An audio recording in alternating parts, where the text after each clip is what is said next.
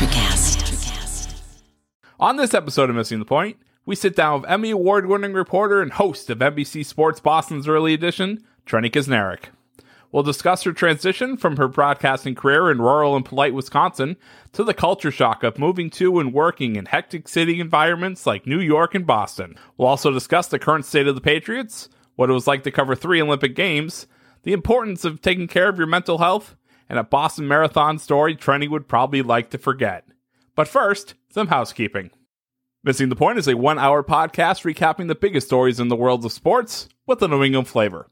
The show notes and transcript from today's episode can be found in the description box below, as well as on our website, www.mtpshow.com. If you're new to the show, please consider subscribing. It's the easiest way to see when we publish new episodes. We are on Apple Podcasts, Spotify, Google, and wherever you get your podcasts. Be sure to rate us and leave a review of any of our shows. We always appreciate your feedback. Let us know how we're doing and how we can sound better. Also, be sure to follow us on all of our social medias. All of our links will be in the show notes. And check out our brand new website, www.mtpshow.com. That's mtpshow.com. And now, this is Missing the Point, episode 27. But it's all relative.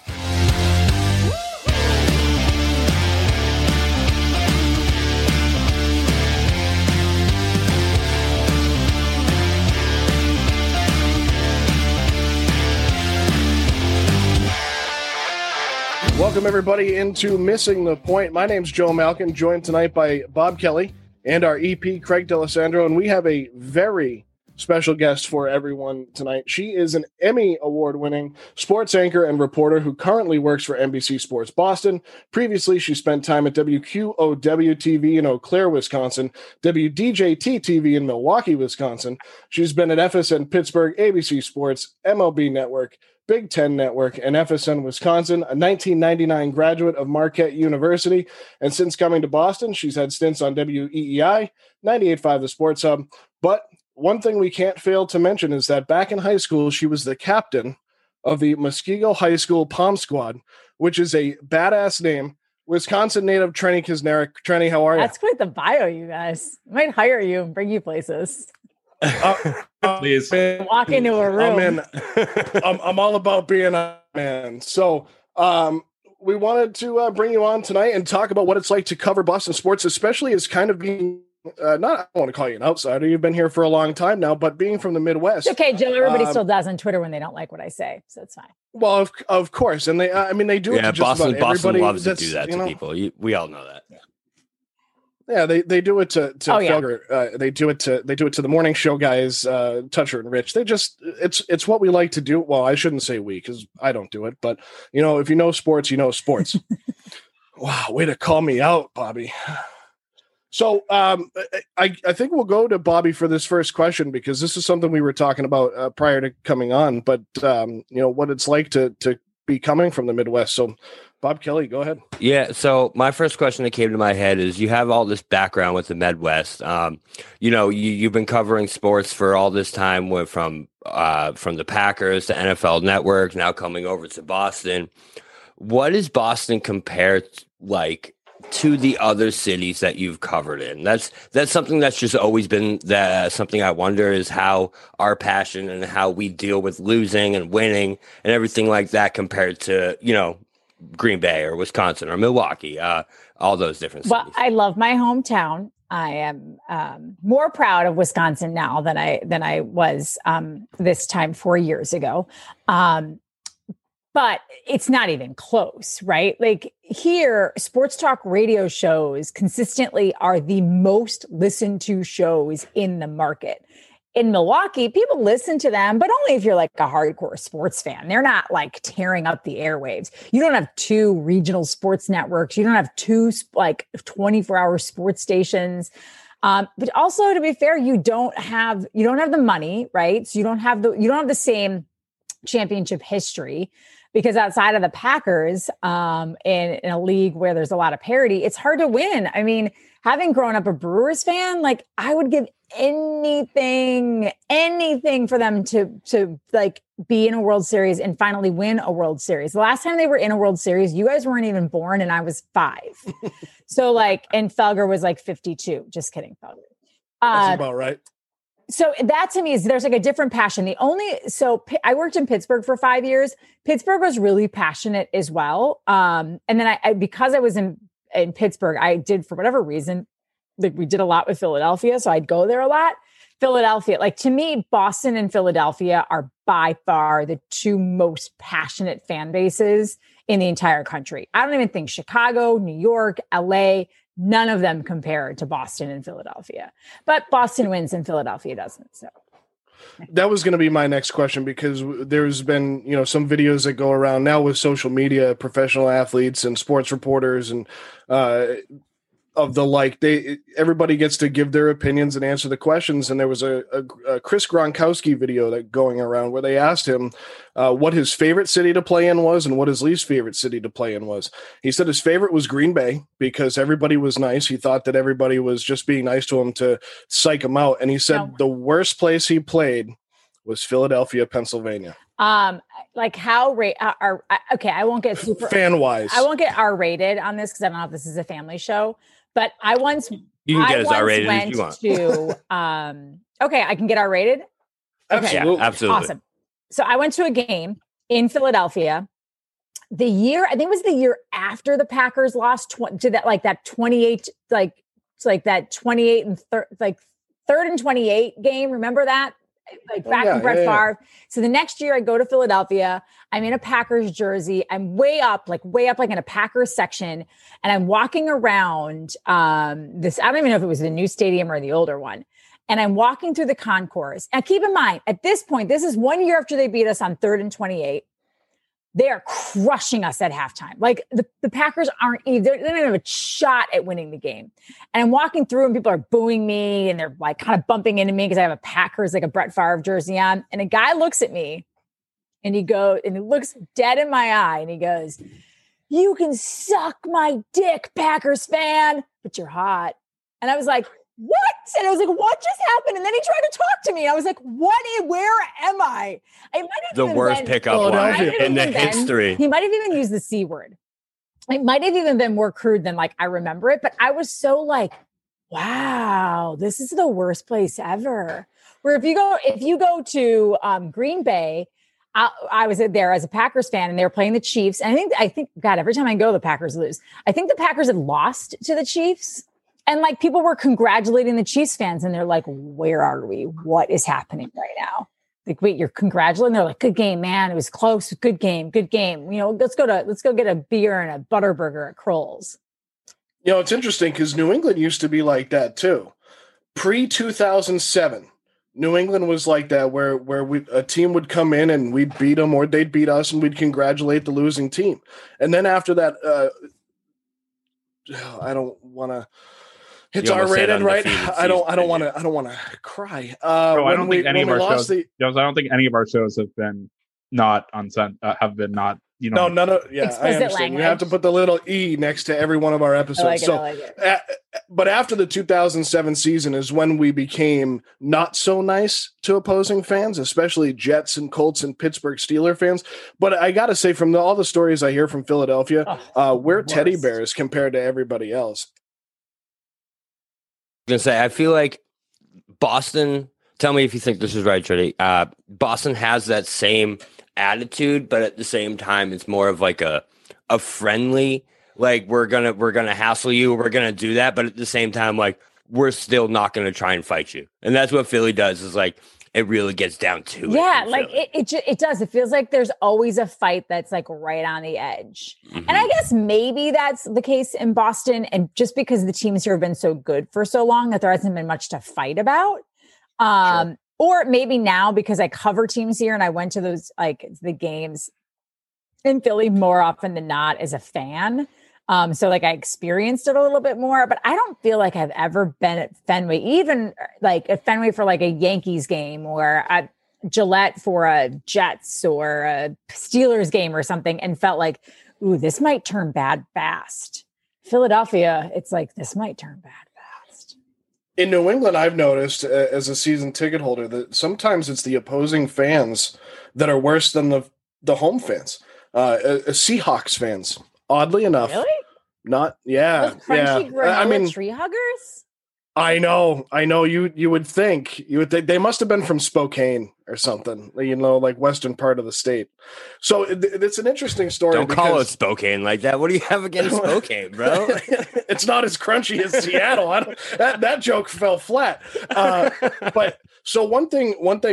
My wife is also not from here. She's from the West Coast, and when she first came here and started working in Boston, she worked at the New England Aquarium for a short period of time, and she had her first okay now I'm in Boston moment, because it is so different where our sports fans are a little bit friendlier, right, but not necessarily Boston residents. So what was your like first, all right, I'm out of the, we're not in Milwaukee anymore, Toto? Well, so I did live in New York for a time. So I had been, and Pittsburgh has more of an East Coast sort of edge to it than it does Midwest. Like it's a little like rougher and tougher.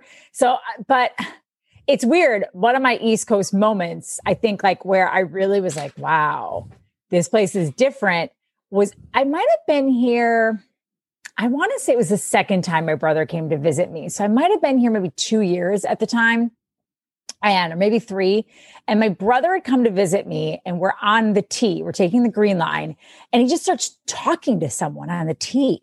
And I am mortified. I'm like, what are you doing? I mean, in my head, I'm like, what are you doing? You don't speak to people. Like, this is the subway. You take the T, you read your phone or you read your book, you listen to your music, and then you get off. So we get off the T, and I was like, Brian. My brother's name was Brian. I was like, Brian, I love you, kid. And I know you're like just trying to be, like polite and chatty and conversational and friendly. I was like, but you can't talk to people when they're on the T. He's like, but why? The guy talked to me, was like, because he probably thought that you were like off kilter. Like, he probably thought there was something wrong with you and felt bad for you. It was like, you don't speak to people here. And he's like, but we talk to people all the time in the Midwest. I was like, yeah, and it's annoying. Nobody wants to be talked to when they're just trying to read a book on the T. And he's like, wow. He's like, what's happened to you? And I was like, oh, I don't know. I don't talk to strangers anymore. You don't talk to strangers, and you realize you were in Boston, and the sports fan base is very passionate. Yes. That kind of, similar thing happened to my wife. She asked for directions coming out of South Station, and the guy basically flipped her off and walked away. So I was like, welcome to Boston, sweetheart. I do think people here, if you need something and you ask for it, I do think that the East Coast gets a bad rap. Like, it's just, I explain this to people in the Midwest all the time. Like, people here, it's just, there's more traffic, there's more people. And so if you I don't mind helping you, but I don't have time to hear about your whole life when I'm helping you, because I probably only have like 6 minutes to get to somewhere so that I get the right train. And then I keep so my day doesn't completely get thrown off. And so that's all it is. I think if we wouldn't leave you bleeding on the ground, we would at least call 911, but I might not then like ask you your whole life story while you're laying there.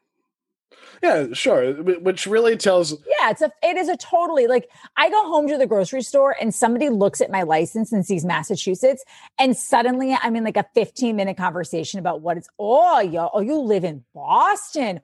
Oh my, what is it like out there? Oh, I've always heard it's a beautiful city. Oh yeah. Mm-hmm. Is the clam chowder really that good? What do you do here? Is your parents? And you're like, Jesus, lady, I'm just trying to buy some groceries and get to my parents' house and have like a bottle of wine. And they'll talk, and the line is backing up, and everyone just sits there patiently. No one says anything. They just stand there. We're in Boston. At Boston, a Stop and Shop, it would be a riot breaking out in the aisle 7 in the freezer aisle. I would lose my mind. My boyfriend and I went to Nantucket. I don't mean to throw him under the bus, but he's kind of impatient. And we're waiting to get we were waiting to order like coffee, and something happened where like the guy who was in front of us was chatting with the woman. He clearly hadn't seen this woman in a long time. And I can just see him seething under his mask. Like, I just want my coffee.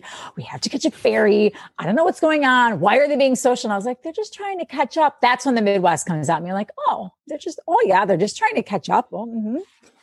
Oh yeah. Yeah. And you're right. It's just faster here, but it's so funny because now when you go home, you have a little bit of that mix of that Boston. Oh, yeah. So you're like, all right, come on. Let's go. Let's get through this. Let's go. Yeah, well, everything moves a little bit slower when you get west of New York City and Philadelphia. Yes. So I have one other question that's something that, because I saw you work in Wisconsin, Green Bay, you're a Packers fan, obviously, grew up a Packers fan. What is Lombardi Field like? Is it that amazing out there? Lambeau Field? Lambeau, that's what I meant. Lombardi you know what? Trophy. I know it's Lombardi Trophy. You know what I meant. All named after Packers. Freudian slip. It's all the I know. same. You guys Bobby, I was going to say she's going to click leave faster than you can finish this question. Why don't you go make me a sandwich, Bobby? You don't know anything about sports. That's what someone would say to me if I had a Freudian slip. Why don't you go? She's so dumb. She's not even with sports. Make you a sandwich. Lambeau, honestly, is once we're all in the non-before times. Thanks. When we're allowed back in stadiums, and I don't know when. Let's see. The Patriots played the Packers here. I think it was 2 or 3 years ago now. So they should be coming back up on the schedule in Green Bay in the next season or two. Honest to God, if you can make the pilgrimage, it is a really cool place to see a football game. There's nothing like it. First of all, Green Bay is 2 hours north of Milwaukee, 3.5 hours north of Chicago. I mean, once you get a little bit out, you're passing places like Sheboygan. You're getting up near today I had to write out my grandma's card to send to her for Christmas. Yes, I still have a grandmother. It's unbelievable. She's in Kaukauna. My cousin lives in Neenah. It's just it's salt of the earth, and you're driving up 90 or 43 north, kind of along Lake Michigan, and you come up over this bridge, and suddenly you just see Lambeau. It's the only thing that's in town that stands more than 4 stories tall. Then you see Lambeau, and then when you get there, it's not like any other football stadium where you have massive parking lots. There's 2 sort of smaller parking lots on either side. Everywhere else that people park, you park in a Shopko parking lot, or on somebody's front lawn. They'll charge you and they're $20 for parking. It's whoo, it's expensive. But then you go in their house and they allow you to use their Packer themed bathroom. And they've got tailgates on side streets. It's such a unique experience. And even when you get in the doors, the new atrium is really nice. They do have I haven't been back since they built an entertainment sort of district around. But even the new atrium and there's a couple restaurants inside. But then when you get inside the actual stadium, the actual bowl, most of the main seating area is still bleachers, metal bleachers. So cool. Which I know sounds kind of miserable in December, but if you can rent little chairs that you can sit on, or just wrap a blanket, bring a couple blankets around your butt. To me, it's the best place in the world to see a football game. We had that at Foxborough Stadium before Gillette. Now it's except all bougie. Foxborough Stadium. Now it's all bougie. They have all these shops. There's a movie theater. We went there the other night to drive through the parking lots to go through the Christmas lights. I'm let's be a little more down home, like Green Bay. I mean, Foxborough is more like Green Bay than it's like Milwaukee. Yeah, right? But think about when the national news networks come. When they go to Green Bay, they take shots of cows, and here they come they rarely take any scenics of Foxborough. It's all Boston flyovers. Never. Yeah. It's always 45 minutes south of Boston. We're in Foxborough, Massachusetts. Exactly. Well, they almost make it seem one way out, by the way. What a mess. Oh, yeah. It's brutal over there. They almost make it seem like it's right next to Boston, though, because they're oh, we'll be right back to Gillette Stadium. And then they cut to this shot of the Prudential Center, and it's well, you're nowhere near there. This isn't Chicago. If I rooted to Foxborough right now, I'd get there by the fourth quarter. Actually, funny story about that. I actually made it from. It was a 1:00 game. My flight landed at 11:30 at Logan. I got off the plane into my mother's car with my wife. We were coming back from a trip to Dallas.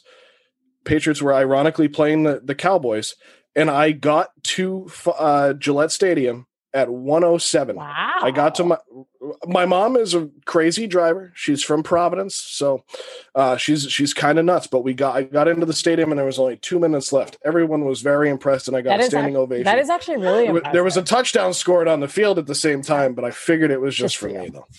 It was definitely for you, 100%. Oh, 100%. So speaking of the people in Boston, and now we've talked about the Midwest and what it's like to watch a game at Lambeau Field. I didn't want to screw that up like Bobby did.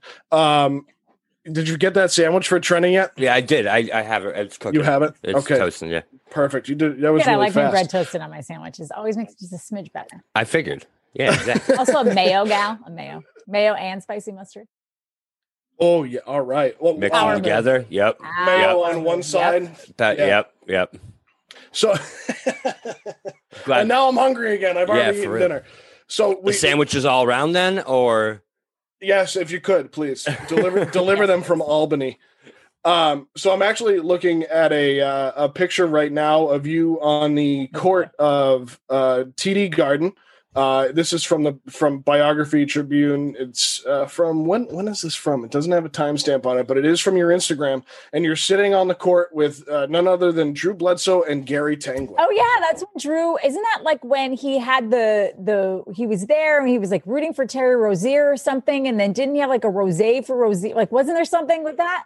Oh yeah. And then they had Terry showed up with a Bledsoe jersey the next day. Yep. Yeah. Which is, because I think he's wearing the shirt in that interview because it's just a T-shirt, so it must be his wine company, which I've always wanted to try his wine. I've never tried it either, but I've actually heard it's pretty good.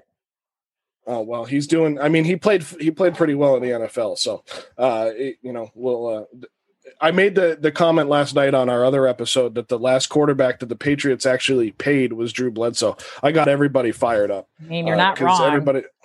See, that's what I'm saying. Brady got some money, but he was here for a long time. What do you expect? Trying to start a whole bunch of business now, Mike. Yeah, she did just start a whole bunch of business. That's going right in our group chat, right? Trying to be like, listen, Trenny agreed with me. I mean, Joe's not wrong, though. I mean, Tom Brady consistently over and over and over, listen, he's not poor. It's not like the guy's having to work a second job in the off season, but he certainly structured his deals, I think, with the hope that then that money would be used to put high powered weapons around him. And at least later in his career, post 2007, that didn't happen. He never got an Aaron Rodgers type deal to like bring it back to the Packers. He certainly never even got do you even ever get like a Jimmy Garoppolo? I mean, who right now is like that? Who are the top 5 paid quarterbacks in the NFL? I mean, Brady might be one of them. Matthew Stafford, Dak. Yeah, I thought Dak Prescott was on that list. Like Dak Prescott, Matthew Stafford. And come on, Tom Brady. Hey, I'm a Cowboys fan, by the way. Just so you know. Why? Yeah, I know. It's a travesty. It's a whole. I know. First Lombardi Field. Now I'm a Cowboys fan. I know. It's brutal. How did that happen? So my dad's a Cowboys fan, and it just kind of happened. Like the first football game I remember was the Cowboys winning the Super Bowl, and we haven't been back since. But it was the first game I ever remembered, and I just fell in love with him. I don't know. I fell in love with Quincy Carter, I guess. I know. Crazy. Quincy Carter, of all people. So I know that transitions to something real quick. Dez caught it, right? He caught it. Yeah, I think he did. Come on, Trenny. Dez caught that ball. I think he did. But it doesn't matter because guess what? Yeah, Packers advanced, so that's all that matters. It's like the tuck rule. It's like the tuck rule in the snow game against the Raiders. Like everybody knows that totally that swung the entire Patriots trajectory. Probably not the right call, but whatever. It's hot wet.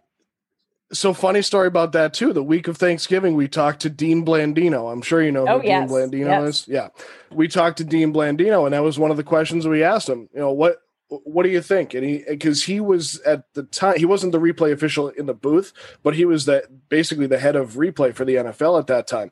And he said under the rules in 2001, it's an incomplete pass. Now it would have been a completely different call, which is amazing to think about with rules and the way they are in sports. So I just have to change this because Craig wrote it in the chat, and I think it's our favorite Olympic sport of all time, and you covered it at the Sochi Olympics.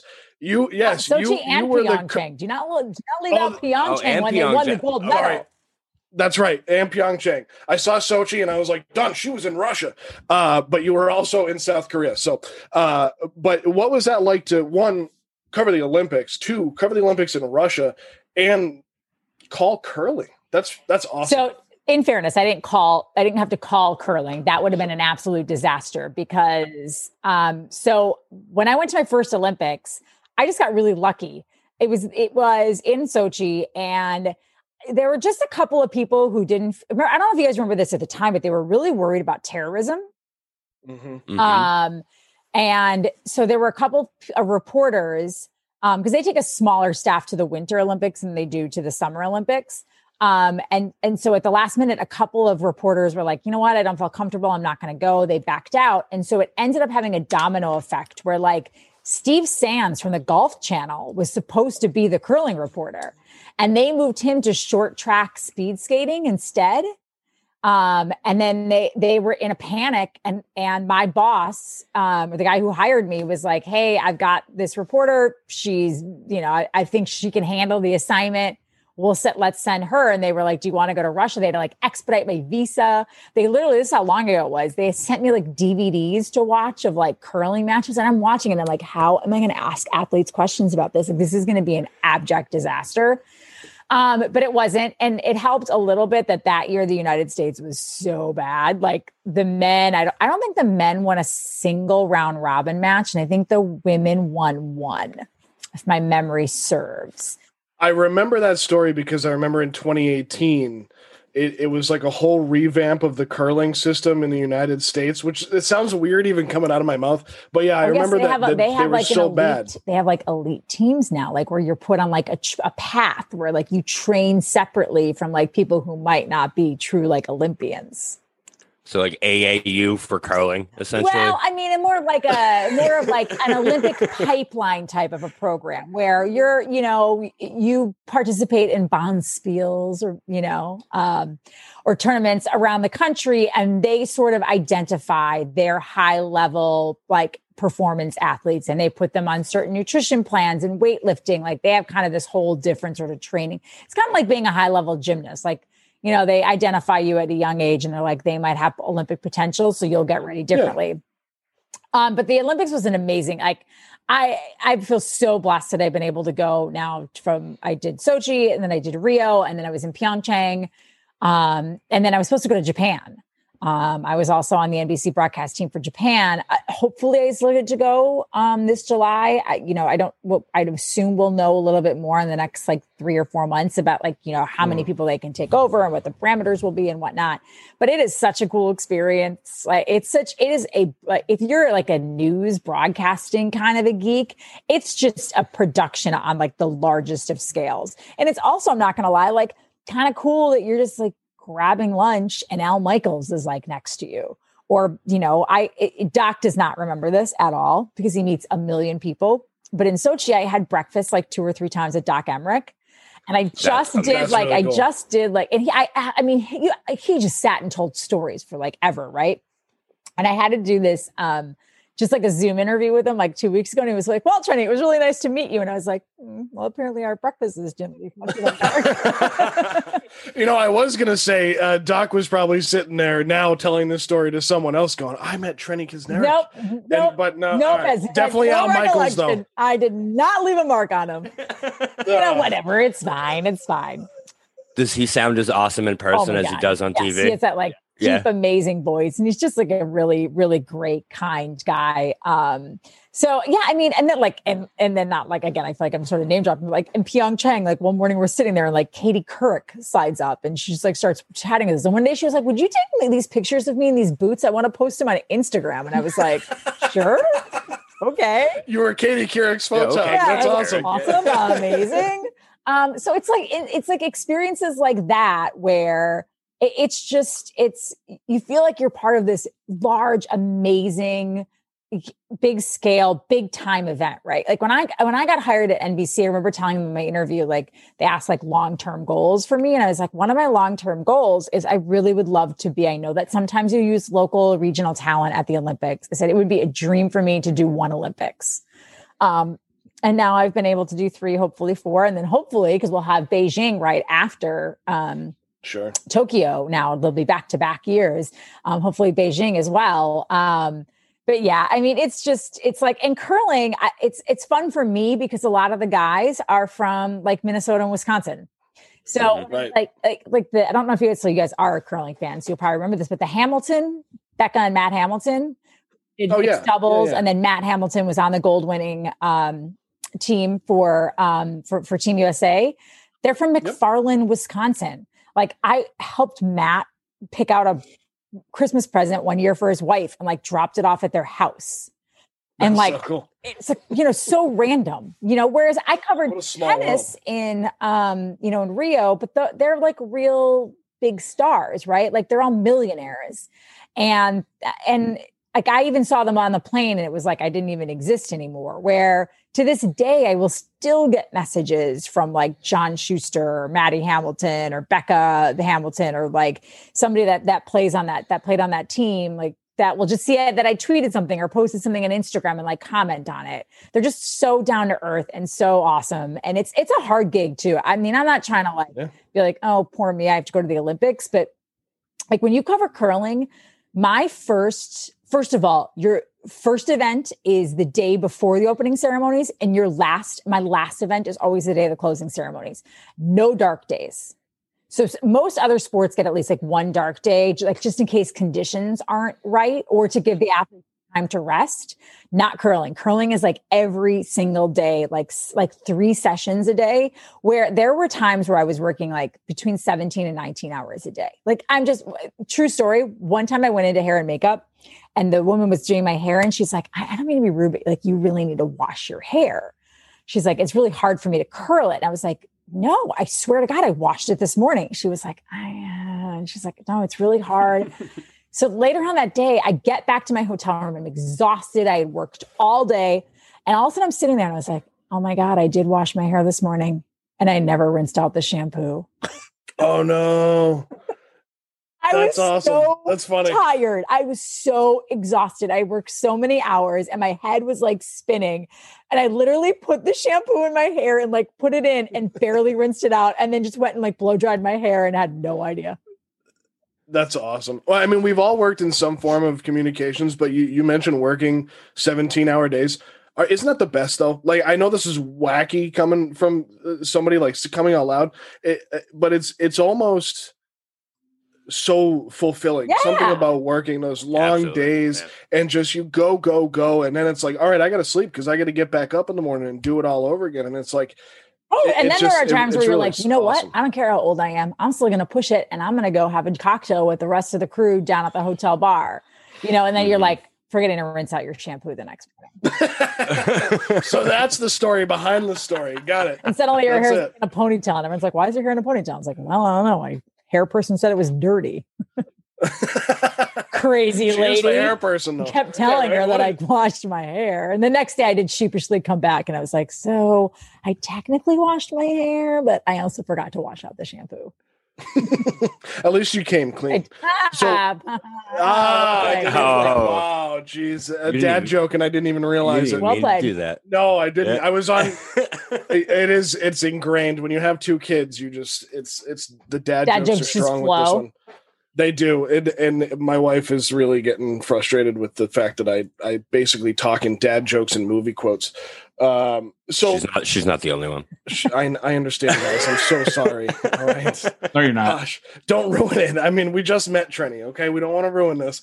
Of the 3 Olympics, which was your favorite? I mean, I like them all. I guess Rio, but just because I like the Summer Olympics, I like warm weather.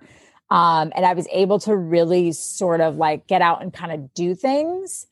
But I would put Pyeongchang at like a 1A for the simple fact that when you get to cover anyone from the United States winning a gold medal, it is the coolest experience. And to watch it was such a like legitimate, like not legitimate Cinderella story, but like, I guess it was, like a legitimate Cinderella story. Like no one expected the United States to win the gold. And Russia was special because it was my first, but Russia was weird. Russia was a weird place. Like, first of all, we felt really isolated. And everything was Like you had to wear your badge everywhere you went. So like I would go, I was training for the Boston Marathon at the time. And like I would have to like, you have these huge badges and I had to like tuck it in and my back, like around my neck and down the back of my shirt. And also it was warm. This is so weird, but it was like usually in the 50s or 60s in Sochi all the time. Cause we were down at the coastal cluster. And then like I would go running. It wasn't really safe to just run anywhere. So when I would do long runs, and there was like a couple times where I did like a 16 or 18 mile, I literally just ran across. They basically built like a track, like a straight line track outside of the hotel and it was beautiful, along the Black Sea. But then all of a sudden, guys, it would stop. It would just stop. And then there was like weird fencing. And when I went to ask where to run one day, the concierge or whoever was like, oh, you can go this, in this direction. It's a couple miles each way. You can just go back and forth. He said, but when you get to the fencing on the far end, he said, do not try to walk around or go somewhere else. He's like, that's the country of Georgia. And if you go over, we can't get you back. And I was like, okay, all right, great. Fun times. So you turned right back around. I did take a picture like, hey, I'm right by Georgia. Cool. But yeah, that was it. And your times got a lot faster. Yeah, also they had like fake buildings everywhere because they had like raised this town in order to put up all the Olympic venues. And so one morning I'm like looking out on my balcony and I see, and I'm like, that's a weird looking house. And so I took a picture of it and zoomed in. It was completely empty on the inside and they just had put like a tarp around it with a sketching and an etching of like windows and a door to make it look from far away like a house. That's so strange. And there were stray dogs everywhere because they had I heard that was like a problem. It was like a problem because they had kicked people out of their homes to build these facilities and then they didn't let them take their dogs with. There were just dogs everywhere. And then they started it was awful. It was weird. With that said, there's something weirdly fascinating also about Russia. And it was a very beautiful country.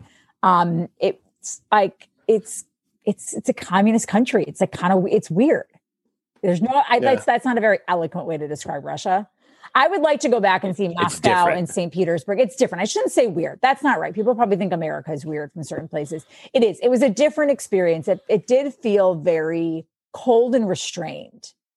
Like it just, whereas Pyeongchang and Rio, there was like a real joy, even though there's always issues, I think, everywhere where there's ends up being an Olympics, there's always some controversy, but something about those two places felt more joyful.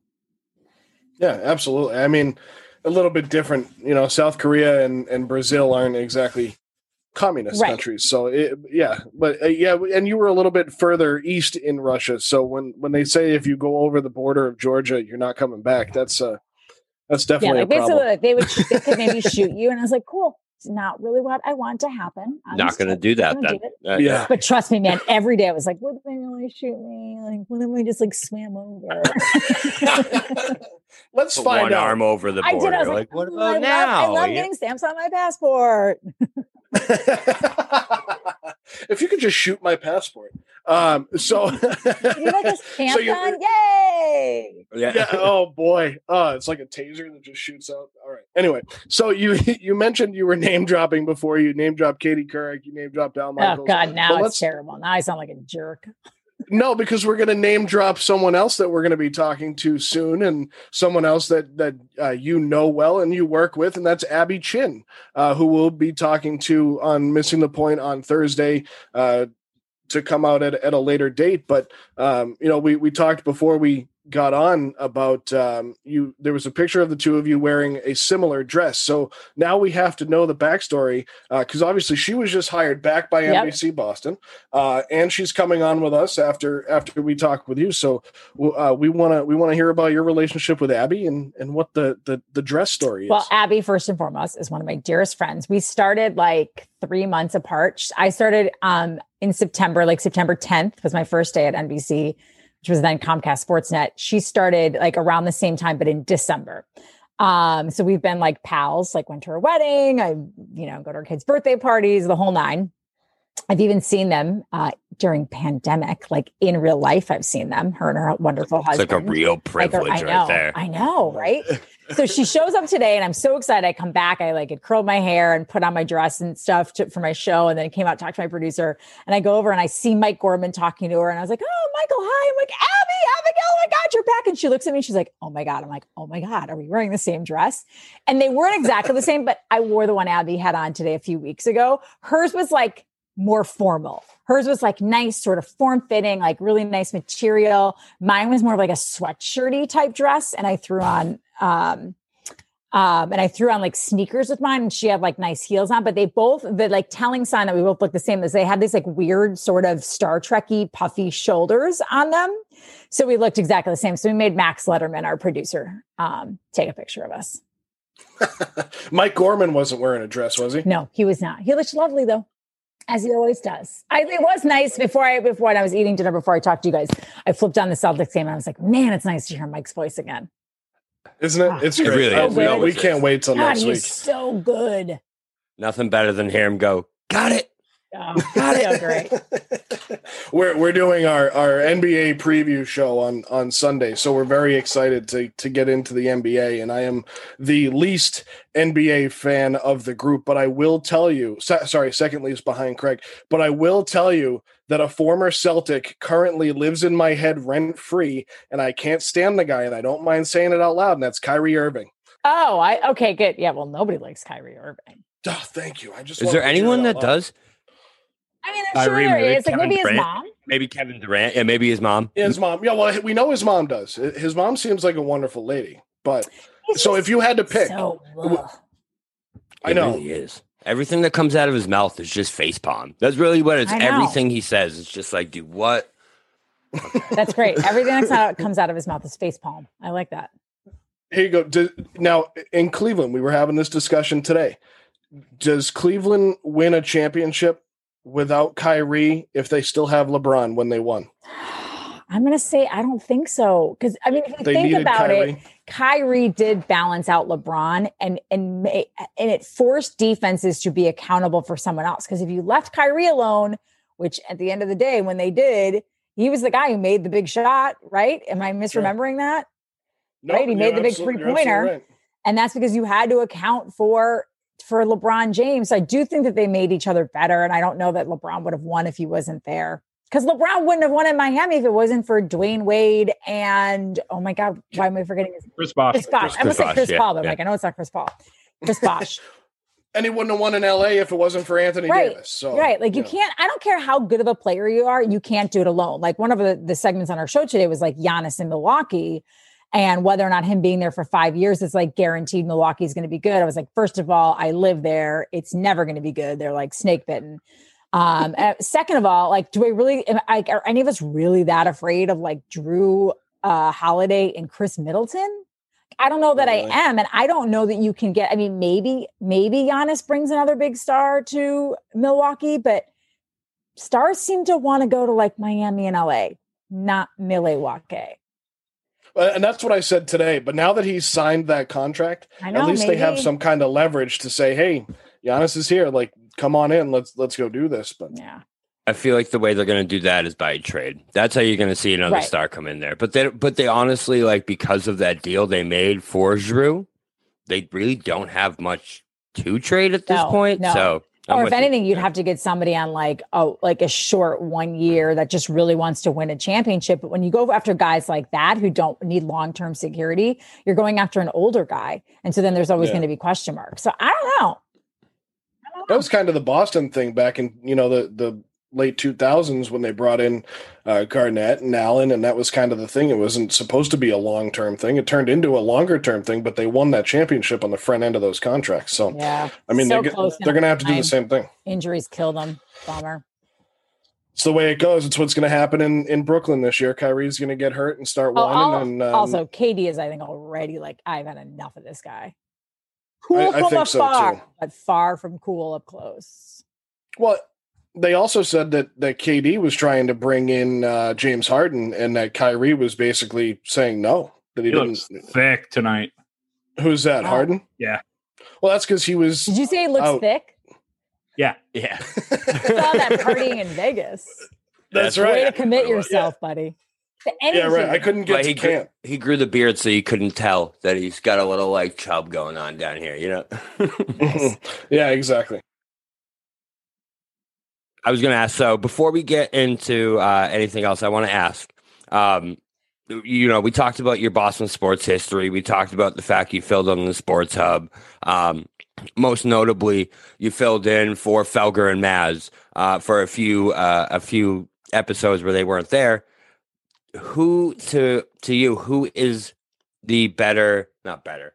Who's the bigger pain in the ass, Felger or Maz? I'll just ask you straight up. Everyone knows they're both. And I'm going to walk with you guys for a second. I have to open my door. My boyfriend's coming over. Ow, ow. I mean, I should probably just give him a key, but I don't. I just keep opening the door. He can get himself in, but he can't get himself into the main door. I still don't trust him. I'm just kidding. Relationship advice with Trenny Kisner. Everyone is seeing my 4-foot apartment. It's the smallest. I like that wall. Oh, thanks. I know. I like that. Natural brick.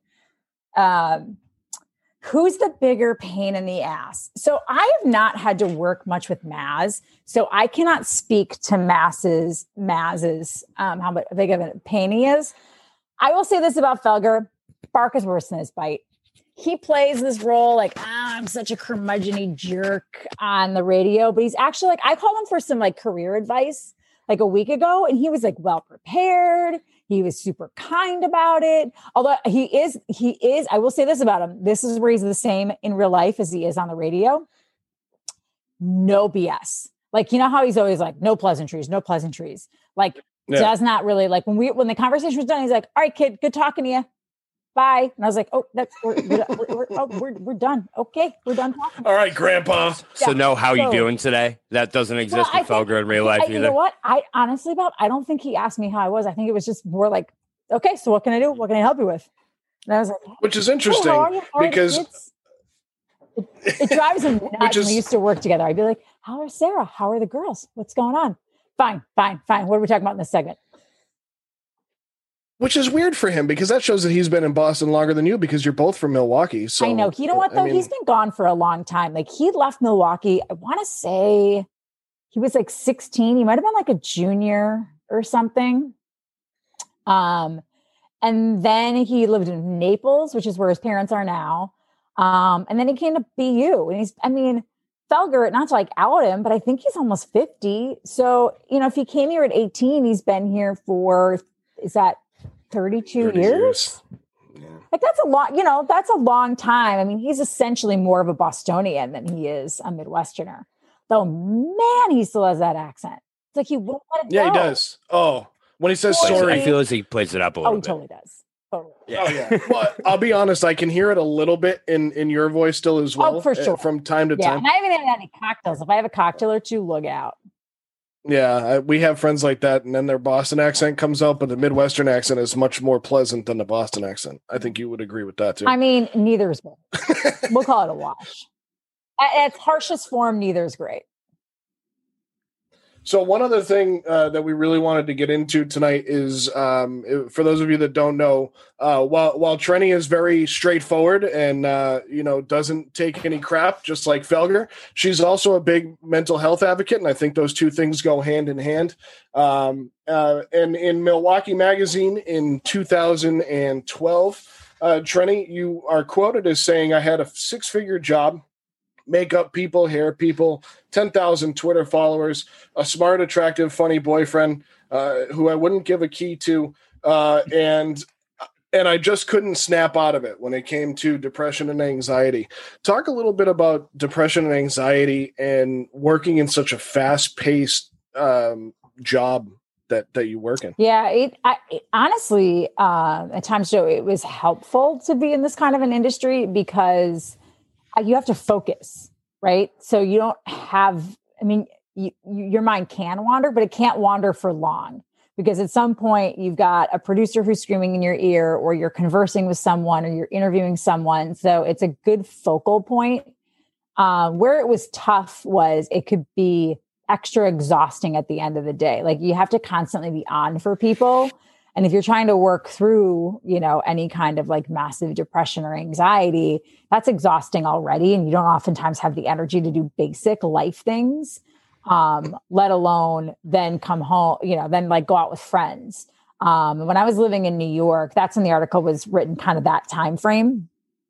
When I was working for MLB Network and living in New York, like I remember there was like a weekend that I had off and I didn't leave I lived in New York and it was like a beautiful, like nice weekend and I didn't leave the house. Like I watched like, I think 2 seasons of Glee and I did not leave my couch. And it was at that point that I realized like, okay, things are kind of not great. And they sort of progressively got worse and then got better, which I think that's hard for people to understand sometimes. I think it's hard for people to understand that it's cyclical, that it's something you really kind of always have to manage and keep an eye on, and that it's not something you can just snap out of. You know, it's not just as easy as, and God bless people, because when I am open about going through something, people always say, well, what can I do? Or how can I help? Or I'm happy to listen. And while that's wonderful and helpful to hear, it's also not always the solution. Right. You know, sometimes the solution is just being by yourself. Sometimes the solution is talking it through. Sometimes the solution is, more often than not, the solution is like actually getting professional help and talking to a therapist, or maybe even going on medication to regulate everything. And I hope as a society, I mean, I guess one of the weird positives of pandemic, I think, has been that it's shown a light on mental health issues more so than before, and made it more of like an easy conversation topic for people and less stigmatized. So I'm hoping that helps, that at least that's come out of it. Where you can do telehealth and there's easier ways to access care, and that ease of access to care continues after this is all over. And I think that's one of the biggest things that you mentioned right there was sometimes people want to help, but you don't need it. But it's also on the flip side, sometimes when people don't understand, or they try to understand, but they just don't, and then they get frustrated with you. Yeah. And then it kind of sends you into a cycle of, you know, I'm trying to tell you, I'm trying to help you understand, but you have to just absorb. And the person that you're talking to, or vice versa, if it's somebody that's having an issue and trying to open up to you. So it's very interesting. I've had that conversation with these guys. Bobby and I had that conversation a few weeks ago. Where I was having a tough time. We had a misunderstanding, and it was because we weren't, as we talked about before we came on, we weren't effectively communicating our feelings with each other and how we actually felt about the situation. He didn't understand what I was going through. I didn't understand what he was going through.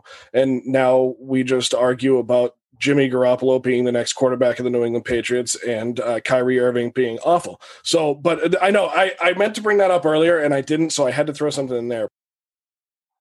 Yeah. So my question for you is, I know that, you know, as someone who also has dealt with something along these same lines, it's always harder to admit that you're going through something because you don't know that other people are doing it. You kind of feel like you're alone. You're on your own island and you're the only one who feels like this. Everyone's going to think you're crazy. Do you think that people coming out like Dak Prescott, Hayden Hurst, yourself, these people in these high profile positions really push the depression and mental health issue to that forefront and really help make awareness almost just to other people who may not be dealing with this, that like, listen, this is a real thing that not only normal people deal with, that people you think are crazy deal with, but people that are in these high respected positions are also dealing with these things on an everyday basis? I hope so. I think it's really important for people to talk about it. And I always say, like, that doesn't mean that you have to like spill your guts to every single person that you meet. Absolutely. But even just being honest with like 1 or 2 people in your small circle, like I feel like that has like a ripple out effect, because maybe you tell one person about it because you feel comfortable with them for whatever reason and they're struggling, or they know someone who's struggling and then they understand how to better handle it. I think what's most important about athletes talking about it is that a lot of times it's male athletes. And if there's one part of the population, one, you know, part of like life where I think men, particularly white men, get really overlooked is in the mental health sphere.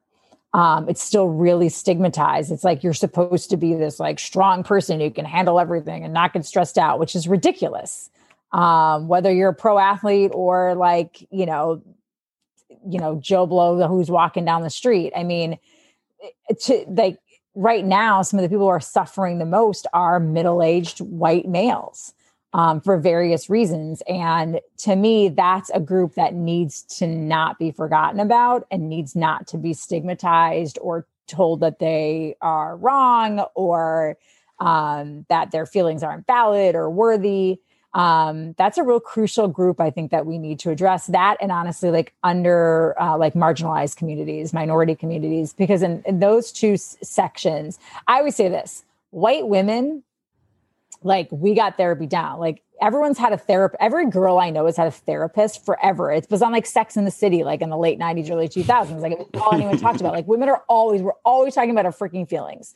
Like it's not as difficult of a topic, but it is a really difficult topic for someone who's living in an area that is strewn with violence and gangs and drugs. It is a huge issue for, a 52-year-old white guy who lost his job and is trying to support his family and trying to put up this facade that needs to know that it's okay to not be okay. Like those are the groups like I think we really need to be reaching. And I'm hopeful that when somebody who is a 32-year-old superstar with $100 million contract says there were days I couldn't get out of bed, that 55-year-old of the family says, oh, I'm not crazy. I'm not a failure. Mm-hmm. Mm-hmm. Yeah. And that's the biggest thing. And like Bobby said it, and you just said it there is, it's even in this article where I just read the quote, all these things going for you and everybody thinks you have this perfect life and nothing's wrong. But there is that shot after the game between Hayden Hurst plays for the Falcons, right? Yeah, it's Falcons. The Falcons, because he was with the Ravens at one point, right? Yeah. Yeah, and he went and found Dak running into the tunnel and stopped him, and it's such a powerful piece of video because Hayden Hurst, his story is incredible, and how he bounced back, and it's just that big thing of, man, if people can advocate and somebody that makes the money that Dak Prescott does and is much in the public eye, you're absolutely right, Trenny, that the person, that whether it's the 33-year-old guy doing a podcast or the 52-year-old guy with a family, you just have to be able to understand that you're not the only one going through it and that, there is help of some kind, regardless of how tough or you feel you are or as deep of a hole you think you're in. And, I think what's telling about how far we've come is, I'm sure you guys saw this, like after Dak Prescott was really honest about things, Skip Bayless called him out, said he kind of wasn't a good teammate, like suggested that he was weak or not a good leader for talking about it. And Bayless got skewered by people. Oh, you couldn't go through, I always like to say Twitter is not the barometer of what like real people think, but it does sort of show which ways, individuals are leaning and thinking. And when 97 or 98% of the comments on his comments are stop being a jerk, this is a real issue. To me, that's a sign of progress. Absolutely, especially from those Twitter trolls, because the other 2% of accounts that Skip Bayless has following him are his burners anyway. Yeah, or bots. On that same note, I actually saw a post recently about Dak Prescott. So I obviously follow Cowboys fan. I know follow a lot of Cowboys fan pages on Facebook. And as you can imagine, the Cowboys fan base is a very diverse fan base, we'll call it. So someone posted on there, it was like, I think Dak Prescott's such a leader. The fact that he came out about these mental health issues shows how much of how tough this man really is, not only as like a person, but like spiritually, he's just a tough human being, and that like he needs to be regarded as this leader. Obviously, there was a comment underneath it that started calling him out like he was, less of a man and all this stuff. And the comments that this comment got were just like, it was like instantly there was 90 comments talking to this guy about how much of a bigot he is. So yeah, couldn't agree more that we're definitely going in the right place as a society. When you see people ganging up on someone who is trying to make someone feel less of a person for something like that, it makes you feel good. I agree. Yeah, it's like it's like, okay, we haven't completely devolved as a species. And sometimes those people that are making those comments are in other situations are trolls. But right. At that point, you realize, all right, let's put a human side to this, and let's not dehumanize someone because they're talking about their feelings all of a sudden. That's unfair on so many levels. Imagine that. I said that to Dean Blandino too about officials. I was like, let's humanize officials in football. And then he used it on his podcast the next week. And I was like, all right, we're resonating somewhere. Yeah, right. Okay. So if you could just drop something Bobby says. On the show. So one thing you mentioned earlier about how sometimes you cope with things in terms of mental health is staying busy, whether it's work, or a few other things you mentioned. You mentioned you were training for the 2015 marathon when you were at the 2014 Olympics in Sochi. That was actually the second time you had to run a marathon, because you not only run marathons, but you also climb mountains, like to take your solo trips. And you used to take motorcycle riding lessons? I learned how to, I hated it. Can I be honest? I hated it. It freaked me out because my anxiety was so bad. Like I was always afraid I was going to crash. Like I couldn't, I don't like lack of control.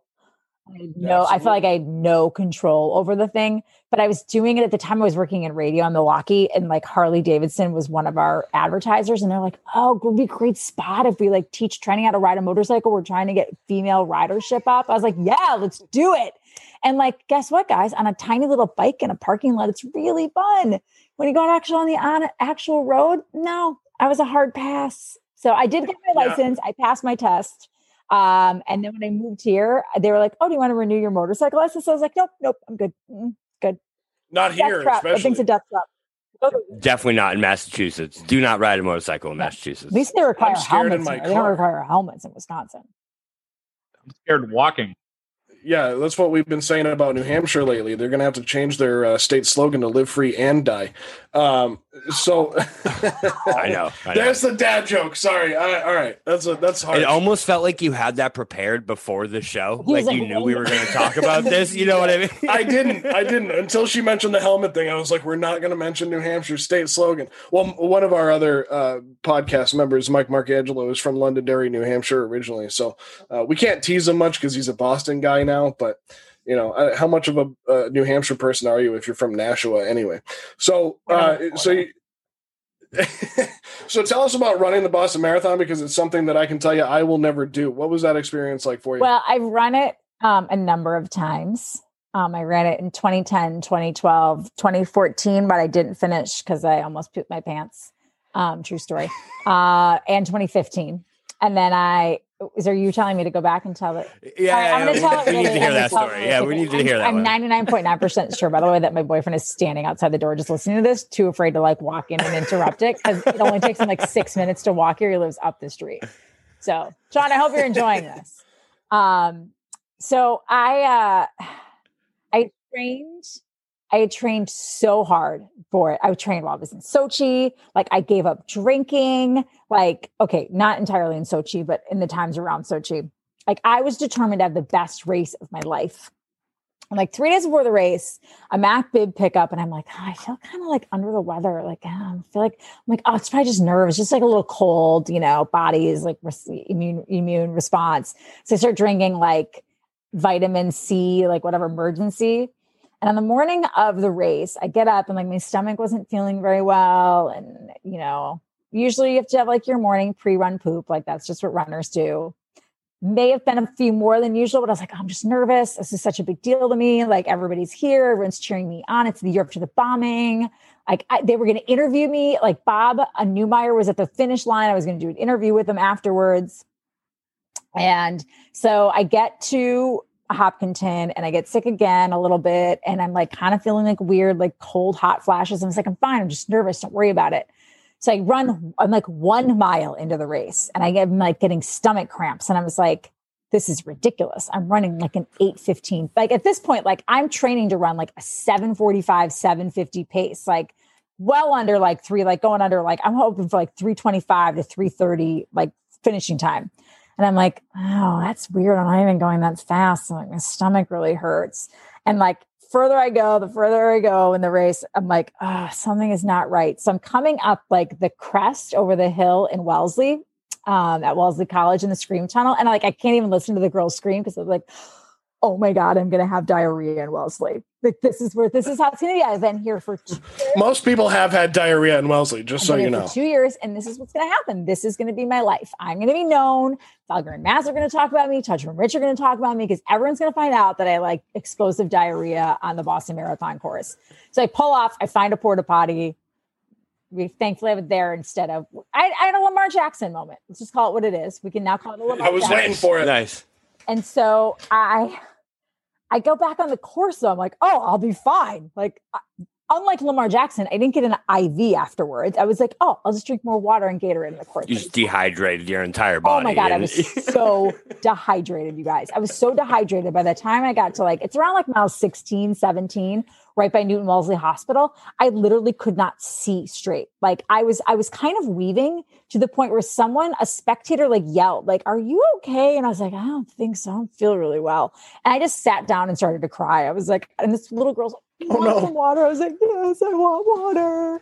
No one was like, hey, maybe we should check on the Comcast Sportsnet personality training sitting on the corner over there. No idea. Or if they did, they were like, oh, this poor thing. So I go and I walk to this medical area and the guy's like, I'm like sobbing. I was like, I trained so hard. He's like, well, you can probably finish. Most people can. We'll just get some like thicker fluids in you. We'll get you some broth and a higher sodium concentrated Gatorade. And then he took my vitals and he was like, oh no, you have to go to the hospital. And I was like, what? And he was like, your heart rate is so low and your blood pressure is so high. He's like, you are severely, severely dehydrated. He's like, I cannot let you back on the course. And I was like, okay, the emergency room is right there. I'll walk. He's like, under law, I can't. They had to put me in an ambulance. I could literally see the emergency room sign. And then I went and told the story on Toucher and Rich the next morning.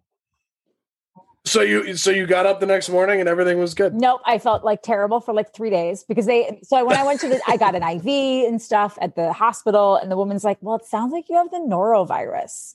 She's like, lots of people have had it was going around. Yeah. Mm-hmm. And that's what she thinks that I had. But then I went out 5 weeks later and ran a PR at Sugar Local. Nice. So take that, Boston Marathon. Yeah, take that neurovirus. Take that diarrhea. Nice, good 18-mile training run. That's right. That's right. I almost ran into Georgia for this. Sorry I interrupted your accomplishments of running the Boston Marathon and making you tell the story about how you pooped your pants while doing it. We're very proud of you for running the Boston Marathon. That's a great accomplishment. None of the other stories are good. All the other ones are just yeah, whatever. I finished. It was fine. I was going to say, what happened in 2015? So I was supposed to run this year, so hopefully I get to run next year. She's like, I finished. I don't know. So one last thing, sports related that I'd like to ask you is who is your favorite Milwaukee or Green Bay athlete of all time? Robin Yount, not even close. Fair enough. How about since you've been in Boston and we give just about everybody the benefit of the doubt in Boston except for Dennis Weidman and Kyrie Irving. That's my personal. I can't stand Dennis Weidman. Dennis Weidman and Kyrie Irving. I don't know if Dennis Weidman was here when you were here. He played for the Bruins. No. Who would be your favorite? He's held a 15-year vendetta against Dennis Weidman. And really have nothing to back it up. The Kyrie one I can back up until the cows come home. But the Dennis Weidman one, just something about his face. I don't know what it is. That's fair. You don't like everybody's face. That's true. What about in Boston? Who was, I won't say your favorite Boston athlete of all time, but who would be one of your favorite guys to have interviewed, worked with, or just been around?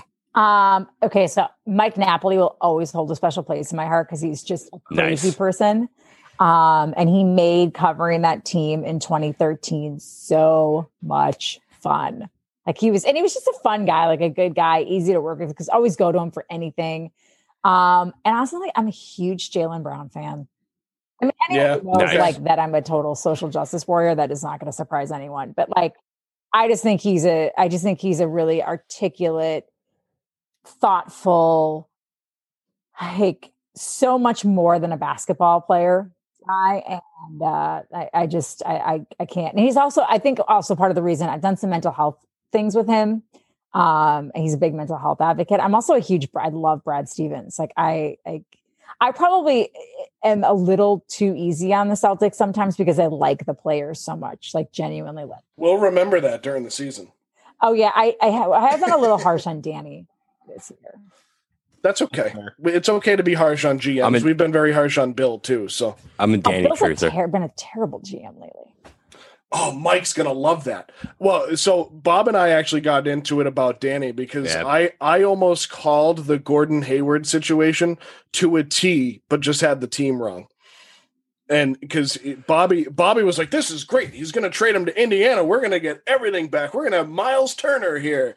And I was like, "No, Bobby, that's not going to happen." He's I don't know why, but he does. Although somebody, maybe it was Drapes before he left, or it might be Forsberg has pointed out, like those guys all played with Miles Turner last year internationally, and if they really wanted him, they could have gone to Danny and been like, "This would be a great addition," and they clearly didn't. So maybe, yeah, maybe they thought Tristan was a better ad. Point Chris Forsberg. Fair enough. That's a good point. I like the last name drop of the night. Yeah, I know. You can drop as many names as you want. We try to say that before every interview. We're like, just don't make them name drop. It's about them. Like, we're going to interview Trenny. We're not going to interview her about all the people she's been around. Like, we don't want to be like, hey, tell us more about Abby Chin. I love talking about Abby Chin. So I was happy to talk about her and our matching dresses tonight.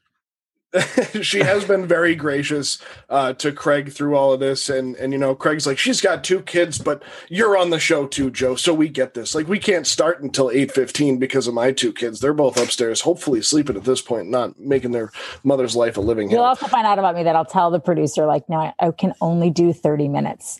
And an hour and 10 minutes later, I'll still be talking to you.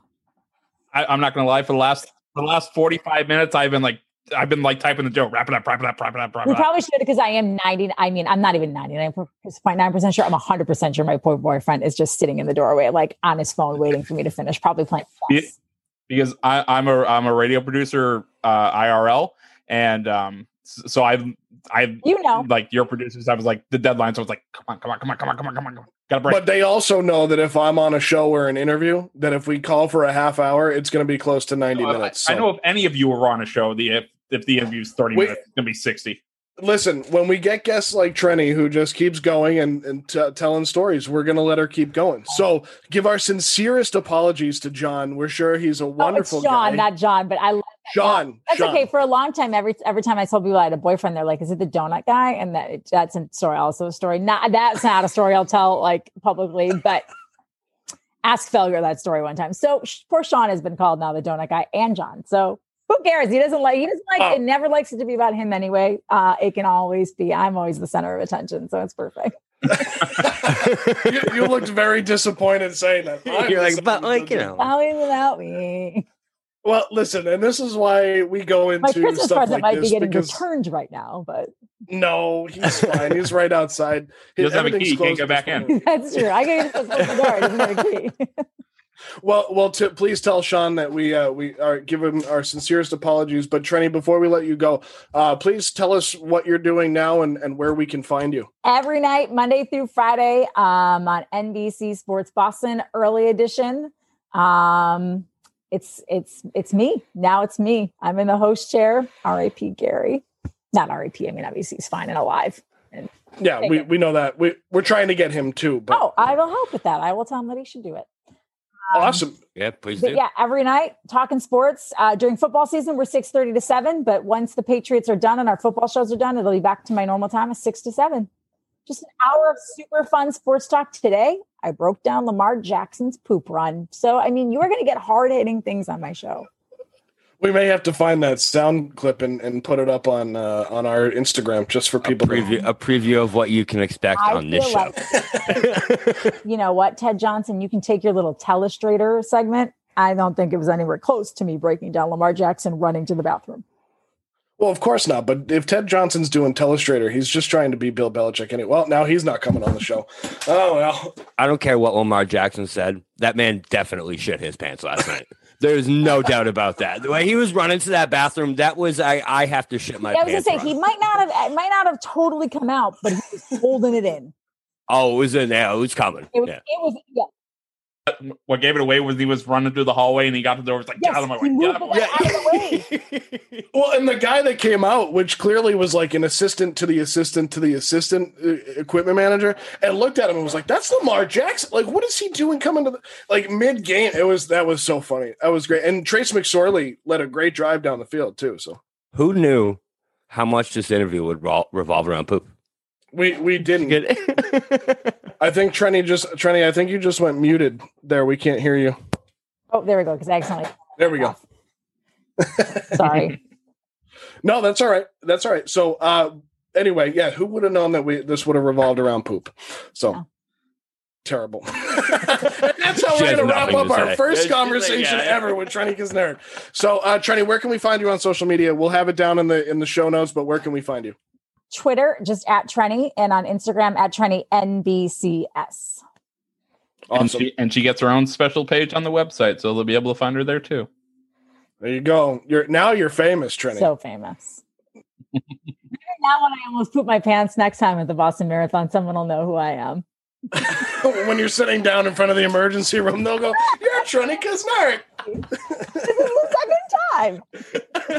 We heard you on Missing the Point. It's now 7 years later. This is awesome. That was great. Thanks for having me, guys. Yeah, Trenny Kisnerick, thank you for joining us on Missing the Point. For our EP, Craig D'Alessandro and Bob Kelly, I'm Joe Malkin. And once again, thank you to our special guest, Trenny Kisnerick. And we'll see you guys next time.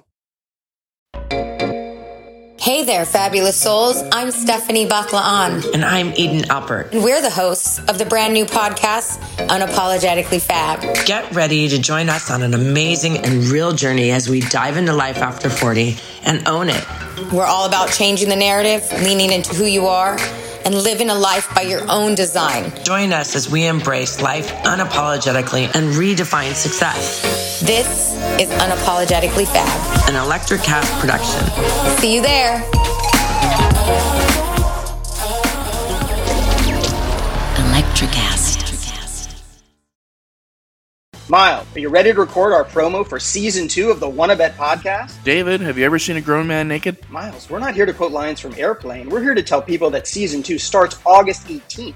But I like Airplane. I know you do, but Wannabet is a sports betting podcast. Each week we bet $1,000 on the NFL teams and games that we love. Well, that sounds like fun. It is fun. And last year you picked over 60% of your games correctly. How'd you do? We're not talking about that. We are telling people that they can find us every Friday. So no more movie quotes. Roger.